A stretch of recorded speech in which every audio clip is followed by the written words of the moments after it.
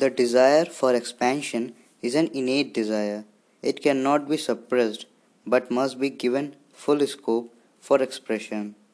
Since desire for expansion is harmful when limited to the material sphere, it should be diverted to unlimited objects, and this will not create conflict among us individuals.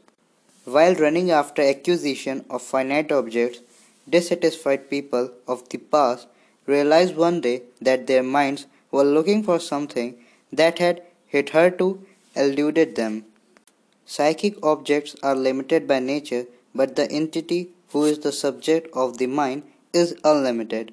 The final establishment in the entity alone is the real expansion, the supreme fulfillment of sadhana. One day, while moving along the path of the many to one towards the supreme subject, some attained him. Actually, it is not proper to say they attained him, because one only attains an object with the help of the mind. When one attains the supreme subject, the small I loses itself completely in him. Neither mind nor words can attain him. They merge in him. One does not get him. One becomes one with him.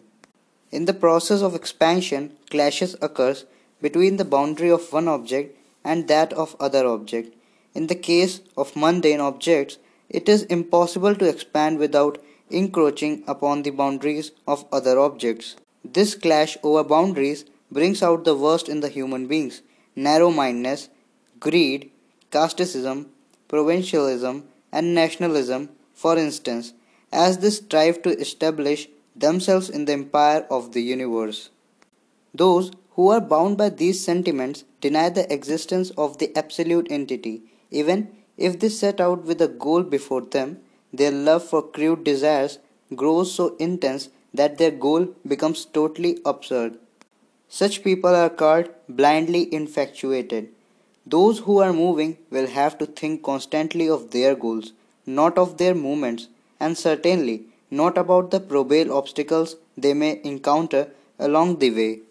If one thinks of obstacles, the obstacles themselves become one's goal, and the actual goal is relegated to the background.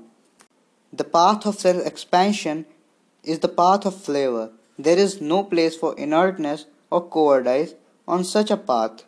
In the social sphere, the perennial struggle should not be undertaken individually but collectively. Those who provide leadership in the social struggle must be established in the code of yogic morality. Such people I call physically fit, mentally strong, and the spiritually elevated. Peace out.